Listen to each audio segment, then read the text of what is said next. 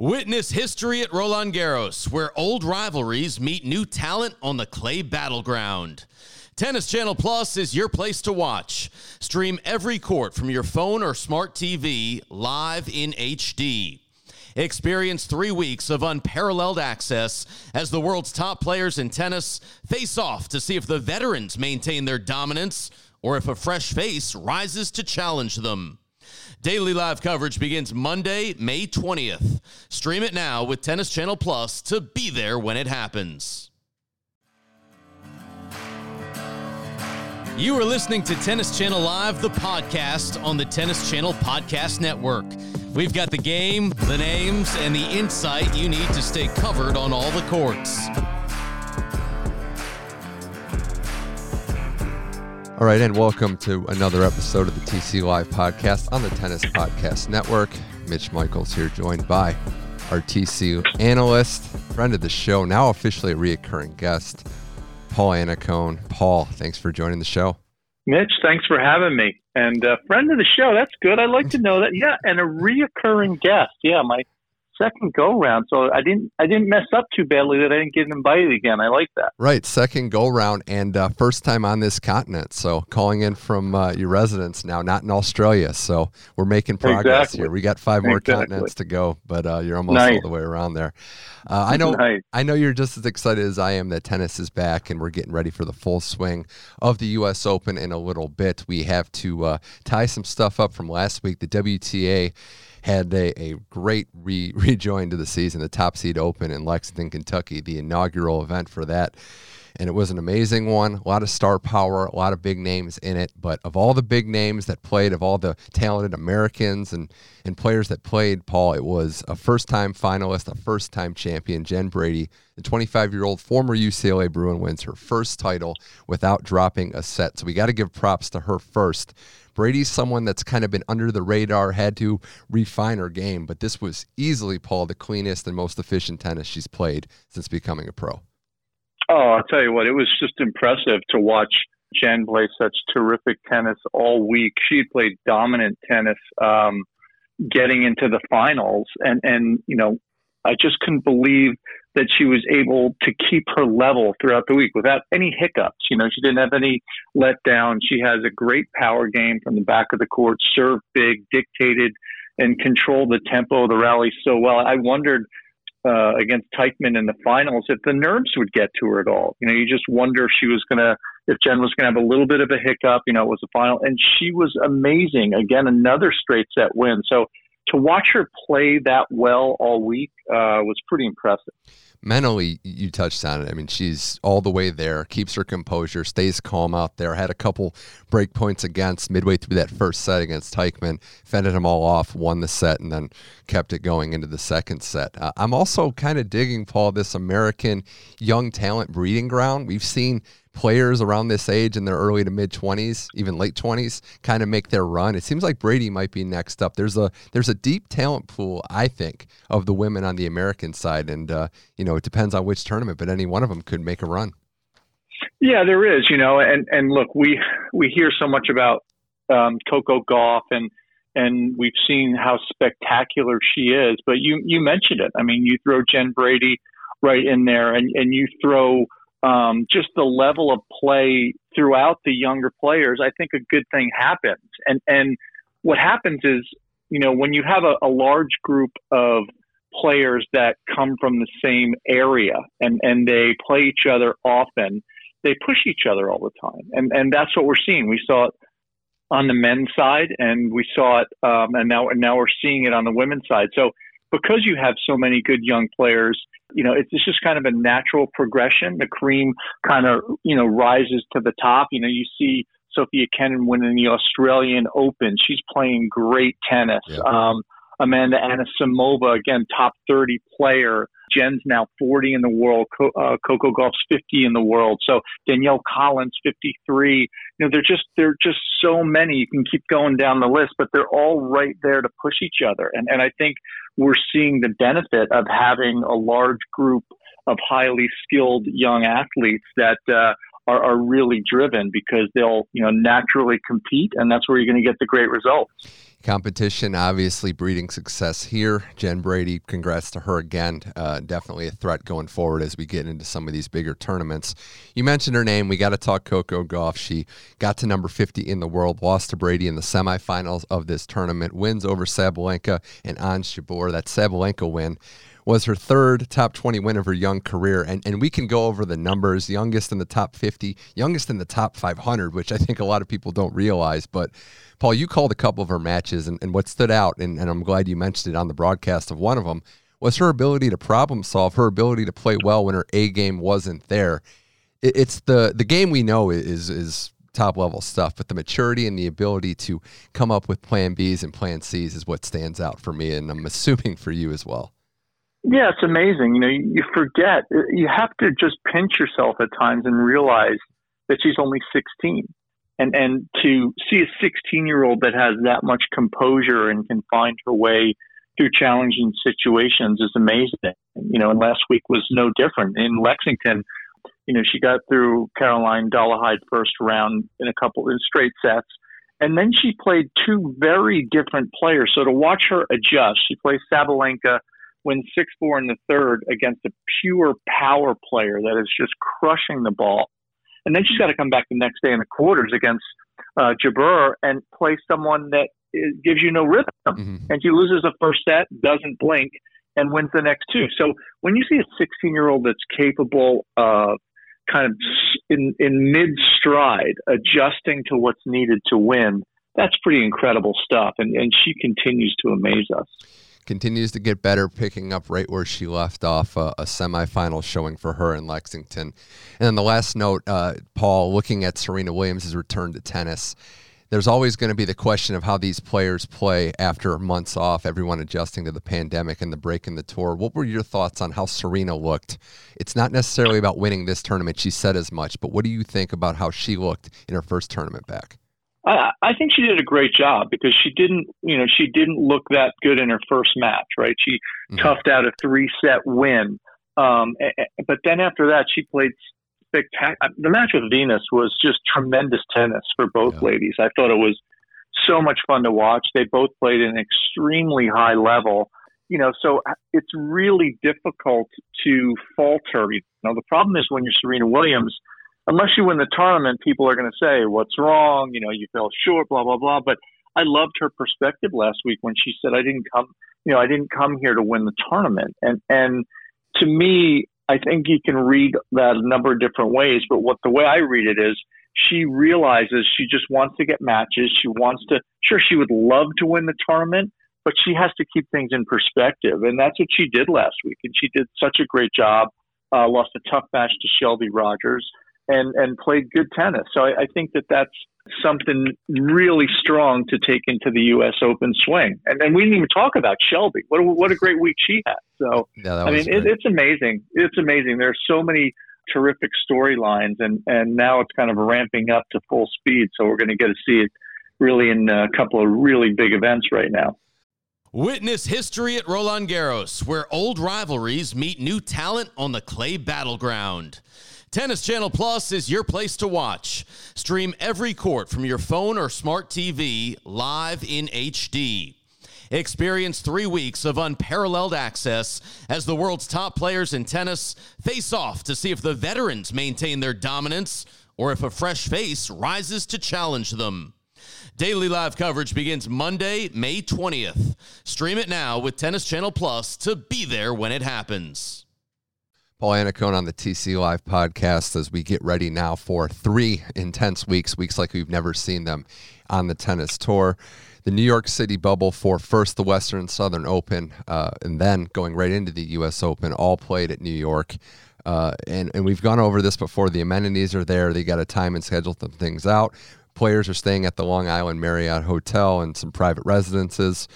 But this situation, and again, it's been a great job by the USTA to set this up and to make this even a viable option. Paul, as someone that's played, that's coached, that's been involved in this, do you think the practice, the repetition, the preparation going into a big tournament, into a major, is that going to take some getting used to? Is it going to be thrown off a little bit? We know these are professionals, but how different and difficult could this be for the players trying to get used to a different environment? Yeah, it's going to be strange, right? There's, you're not going to have the fans. You're not going to have the usual hustle and bustle. But, the way I look at it is that it's going to be strange for everybody. I actually think it's going to be most challenging for the legends because they don't ever do anything without tons of people there. So for the legends, it's going to be exponentially as strange. So I think it's going to be one of those things where you just kind of have to accept the environment. You kind of go into it and you realize it's going to be different. You have to prepare yourself for it. And the people that concentrate the best and can focus on the task at hand the best are the ones that will find their way through. And they're the ones that will play closest to whatever their ability is because they'll be able to just stick with the task at hand. And Paul, we've had, weeks off, months off from professional and even any tennis for a while, but I want to bring up a point. There's no off week between the Western and Southern Open. We go right to the U.S. Open. Every other year there's that off week. You play a Masters 1000 event, a premier event for the ladies, and then you get that time to take a week off, reset, and then go right into the U.S. Open. Does the schedule being as tight as it is, do you think that's going to have an effect on certain players? I really do. It's a heavy load, right? You go from no tennis for over 5 months or very little tennis, exhibitions or special events, to then playing playing Masters 1000, such a huge event, and then right into the U.S. Open. That's a lot of heavy lifting. Mm-hmm. So I think it's going to be really important. The players that are in the best shape mentally and physically will be the ones that thrive, and the ones that aren't, you're going to see, early on some inconsistencies and they're probably not going to be around too long. And one point I want to bring up before I forget, and it's another thing I heard you reference on air, the lack of a crowd that might, as you said, it might be an issue with giving those players the emotional lift. I don't want to pick on anybody, but we saw Simona Halep and she wasn't able to finish out some matches. I know she's not in these tournaments, but is that going to be kind of a reoccurring thing that there's no crowd support? Some players might have a tough time, getting over the hump when it is a close match and they rely on that sort of lift? Yeah, I think so. And like I said, I think especially for the top players, to be quite honest, I actually think it is a benefit for the lower ranked players. I think it's easier to maintain your composure. I'm not saying it's easy. I'm just saying it's easier. And there's less of a likelihood against a legend of having to deal with such a huge emotional swing. When you have, a huge crowd in there, I mean, the emotion and the tension is palpable. So to not have that and to be an underdog and to face and know that arena, it actually is something that I think is really significantly more beneficial for a player who isn't of the same stature. It's going to be fascinating to see, what happens in these matchups now where it might get a little tight and there isn't that crowd to get these players through. I can't wait to watch that, of the many aspects that are going to be fascinating about this one. Well, I do want to pay some respect to the Western Southern Open. Cincinnati's been a great host. It's not going to be there this year. So let's throw it back a little bit, Paul. You've played, you've coached, you've been on the coaching side of some talented guys that have won this tournament many times. When it was known as, I think, the Roger Federer Invitational unofficially. What are some of your favorite memories of calling matches or just being there playing and coaching at Cincinnati? I love the event. They've always done such a great job in terms of taking care of the players, for the fans. It's such a terrific week of tennis leading into the U.S. Open. Beautiful area. Kings Island amusement park's right across the street, so it seems it seems like a leisurely place to be, and the fans love being there. But they always get the most amazing fields. And you mentioned Rogers won it a bunch of times. I recall a couple of his wins very fondly. I was there with Pete Sampras a couple times. He lost a very tough match in the finals to Pat Rafter one year. I'm getting senile. I think I beat John McEnroe there. Oh. I think I beat John McEnroe there. I'll have to check the record books. When you don't beat legends very much, the couple times that you do, you got to remember. And I think John and I played there one year and I won. But look, I've always loved being there. And and this year it's going to be very different, but it's going to be a lot of fun. And when you look at the draw and you look at the names, sure, they're missing some of the top players, but the men in particular with Djokovic and Tsitsipas and Zverev and Thiem, Berrettini in there. So you still have a lot of great players. And then you have the young guns, right? You have Auger-Aliassime and Shapovalov, the young Americans, Taylor Fritz, Tommy Paul, Riley Opelka. And I think that it's a great opportunity. I can't wait to see how John Isner's playing. How's he playing coming out of the long shutdown? Kevin Anderson, who's been trying to get healed up and ready to go. So there's so many great stories. And guess who I didn't even mention? The great Andy Murray. Yeah, he's going to be there. So, and he plays Francis Tiafoe first round. So, it is going to be a spectacular event. And it's going to go from first gear to fifth gear in tennis very quickly. 1987, Paul, first round. You did beat John McEnroe at I Cincinnati. did. Okay, there you go. There's my 15 minutes of fame. I'm not gonna drop the head-to-head overall. That's not important right now. We won't go there. We'll just remember that one. Undefeated you are against him in the state of Ohio. So there you go. There you go. As far as you mentioned, unfortunately, there's some players that are sitting this tournament, this swing out. The WTA getting affected more. 6 of the top 10 not playing there, including Halep and Barty 1 and 2. The ATP actually, a lot of the top guys are playing. 7 of the top 10 and 90 out of the top 100, but we're not having certain players. Nadal, Federer out with the injury. Kyrgios isn't playing as well. Monfils. Were you surprised by any of the personal decisions that the players made? Obviously, it's understandable, and selfishly, we'd like to see as many of these great players play in this tournament as possible. But were you surprised by any of the decisions to just not come over to America? No, I really wasn't. I think it's a really challenging time for everybody, and I think the players have to give it some really long, hard consideration about the protocols, procedures, safety, all that other stuff. And I think in particular, you look at Rafa, and when the French Open is just a couple weeks after the U.S. Open, why would he want to jeopardize, another French Open title? When that's the one that it's almost the Rafa Nadal Open now. So, it seems that one I kind of expected, and he's also very, unsure about the health stuff. So, I'm not surprised at all. I think that the USTA has done a tremendous job. I'm hearing a lot of good things about how they've got things set up. And look, it's not going to be perfect.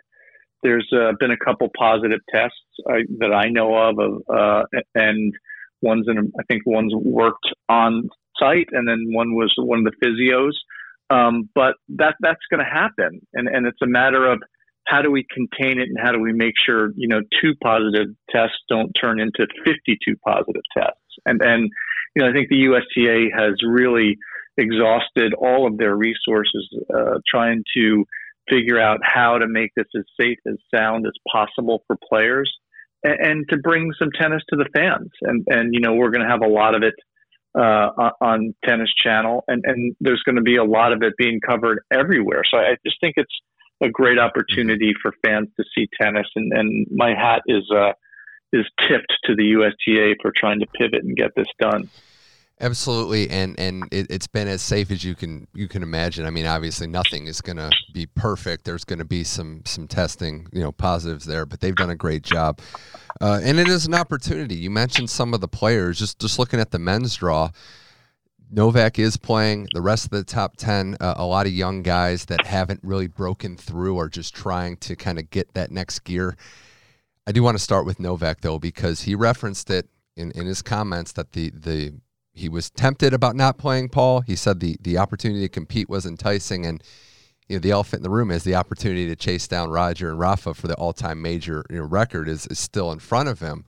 What do you think we should expect to see from Novak? Anytime he picks up a racket, there's greatness involved, but he has had some time off, has had some issues, had a positive test a couple months ago. What should we expect from Nole this tournament? Well, I would be surprised if he's not ready to go. He takes such good care of himself, trains so hard, has so much experience. And on top of all that, his game is very repeatable. There's not a lot of moving parts. There's nothing that can go really wrong. technique-wise is amazing. The way he moves and how he hits the ball is really efficient. So I would be surprised. Look, he's not going to be perfect from the beginning. I don't think anybody is, but the best players tend to get themselves match ready a little bit more quickly. And because they've got more talent, there's a little bit more margin for error. But I expect we're going to see a very sharp Novak Djokovic very quickly. It's a safe bet because he always gears up for it. It's also in the sense that even if there is a struggle in the Western Southern Open, he'll be ready for the U.S. Open. He can move on from a loss as good as anyone we've seen. The rest of that top five, it's all the young guys trying to be the first one up to win a major and break through. Thiem, Medvedev, Tsitsipas, Zverev, even Berrettini at 6. These are all relatively young guys that are knocking on the door. Anybody stand out for you as locked in? I know it's hard to make any prediction, but we've seen some of these guys play in exhibitions and always get their match toughness up. But any of those next groups stand out to you? Well, Thiem in particular has been the closest, right? He's been the closest to winning a major. So if he's healthy and he can get into the draw without taxing himself too much too early, I think clearly he's been the closest to winning a major out of that next group. But look, none of them would surprise me. None of the names that you mentioned, Zverev, Tsitsipas, Berrettini loves New York, did great there last year. Obviously, he'll be ready to play. And let's not forget about Medvedev, who got to the finals at the U.S. Open last year. Going to be very interesting to see how he comes out of the shutdown looking, just seeing what kind of shape he's in, because he was like a meteor rising last year, and it was a lot of fun to watch. The mental side of it, too, just one last note on the men, Paul, of not, without Rafa and Roger being in this tournament, not having to beat two of the three. Like we've seen it in the past where there have been guys that have knocked off one of the big three, but haven't been able to follow that up by winning the Grand Slam title or a big tournament by having to go through multiple members. Do you think that might play a difference and make it more, I don't want to say easier because it's always tough to beat Novak Djokovic, but the path seems a little clearer for these guys? No, 100%. And when you look at the last decade, over a decade, and everyone says, why can't these young guys win? It's very simple. They're all good enough to beat Roger, Rafa, or Novak, or Andy Murray. But when you have to beat two or three of them, 3 out of 5 sets, that's exponentially more difficult. And at the U.S. Open, that's not going to happen. The other players are great, but the other players don't have Roger and Rafa's resume. So if you're not worrying about 2 out of those big 3, it makes life a lot easier. So I think it could be an incredibly exciting U.S. Open. Certainly appears to be that way. Paul Annacone, Mitch Michaels here on the TC Live podcast. The women's side, we mentioned the seeds that aren't going to play. Pliskova starts the Western Southern Open as the number 1 seed, followed by Kenin, Serena, Osaka, Sabalenka. We know that anybody can come from the lower bottom of the top 10, top 20, top 30 and make a serious run at this. I'm intrigued to see what level some of these ladies are going to come with. We've seen Serena play. Pliskova's been active. Kenin won the last major. Not sure what that's going to be like. And then Naomi Osaka, who, Paul, when she's on, can play as good as anyone. There's some interesting data to be learned from this tune-up, I'll call it, this Western Southern Open before the U.S. Open. Yeah, for sure. And look, we haven't seen Madison Keys play, so I'm very excited to see how she's shaping up and getting ready for the U.S. Open. So it's going to be a really interesting week. I think a lot remains to be seen. I think one of the biggest challenges, as mentioned, is going to be the ability to come out of this without a lot of rust. Serena got to play some. You mentioned Kenin. She played team tennis, so she got some matches in. Jo Konta lost first round last week, so she didn't get a ton of matches in. But a lot of it's going to be about how are these players how quickly can they get back to top gear? And I don't know that answer. But that's the great thing about sports. And look, you can either look at adversity and look at the crazy challenges this year and make excuses and become a victim and become negative, or you can go, you know what? It's the same for everybody. Let me see how well I can prepare. Let me see how quickly I can get zeroed in mentally and execute my game plan. And that should be the challenge for all the players. And the best have showed us over a long period of time that's what they do well. So it's going to be a big challenge. But look, you always have to think of the big hitters too.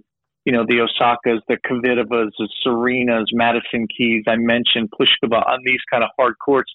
Those would be my favorites right now. The team tennis point is a good one. They were in a bubble and they were able to kind of get used to that environment. So there might be some familiarity to a point there that they're used to kind of what the situation's going to be to get ready to play. And one other thing I wanted to ask too, Paul, if you play in this Western and Southern Open and some of the top players maybe lose early, lose first round, show a lot of rust, is that going to be a big issue? Are there certain players that are going to be able to move on from that, get ready for the U.S. Open? Or is it maybe going to linger a little bit more? Because you mentioned how tight the turnaround is. I wonder if there are going to be those players that move on quick from a loss, or because they're playing so quickly, it might be in their head a little bit longer. Well, I think you have to move on quickly. I think for the men in particular, when you have 3 to 5 sets at the U.S. Open, you have a little more time to figure it out. Sure. If you're down on confidence. But the thing is going to be, you have to look at both ends of the spectrum. The people that win, are they going to be able to back it up? Is there enough fuel in the tank after this long of a layoff? And the people that lose early, are they going to be have a short enough memory to go, you know what, this was just about getting matches in and getting ready to play. So now I'll just practice for a few more days and I'll be ready to go. So there's a lot of psychology involved in it, but it's all going to depend on the personalities and how they choose to adapt and how they choose to kind of reel in the information that they learn. Can't wait to see what happens. Paul Annacone, TC Live Podcast. Couple things before we let you go here. On the flip side of being excited for something, little unfortunate news on this regard that the Bryan brothers aren't on the U.S. Open entry list. They publicly announced they were going to do the retirement tour at the end of last season. Unfortunately, World Events did not let that go as planned. Not playing in this U.S. Open tournament. Not sure what the future holds for them. I think I speak for everybody in tennis that we want to give them a proper send-off, but it's unfortunate that it's gotten to this point with the world issues, and Paul, I just don't know if we're going to ever see them play tennis again, and if we don't, it's obviously their right to retire, but I was hoping to get that final U.S. Open run, and obviously in front of fans would be ideal, but sadly that can't happen this year. Well, it's not this year. Let's hope that they're just going to stay home, and everything that they plan for this year, they do in 2021. They deserve so much, have done so much for the game. 2 of the best ambassadors we've ever had in tennis. So I hope that they just take some time, regroup, enjoy family life, take a breather from tennis, but then they pick it up and go, you know what? This is our swan song starting next year. That would be a great way for them to go out. You hit the nail on the head. The ambassadors for tennis, what they've done for the doubles game, and just being 2 all-around good guys. If they choose to call it quits, that's their decision. But we'd like to see them next year get that swan song for sure at the U.S. Open. Paul Annacone, this was a blast. The last thing I want to ask you: last week we celebrated a birthday in tennis. It was Pete Sampras' 49th birthday. I know you spent a lot of time as his coach, and I, selfishly grew up a huge fan of his. So, is there anything that you could share about, Pete's greatness, getting to practice with him, what you saw on the practice courts that maybe people in the public eye didn't see that, kind of foretold the greatness that would become Pete Sampras winning 14 majors in his career? Well, I think in different ways, he and Roger have been looked at under the same kind of microscope. It looks very easy. It looked very easy for Pete to play. It looks very easy for Roger to play. And I think people forget how much hard work goes into getting that kind of talent. And for me, he was one of the most talented players that ever played. And to me, I think he's one of the best.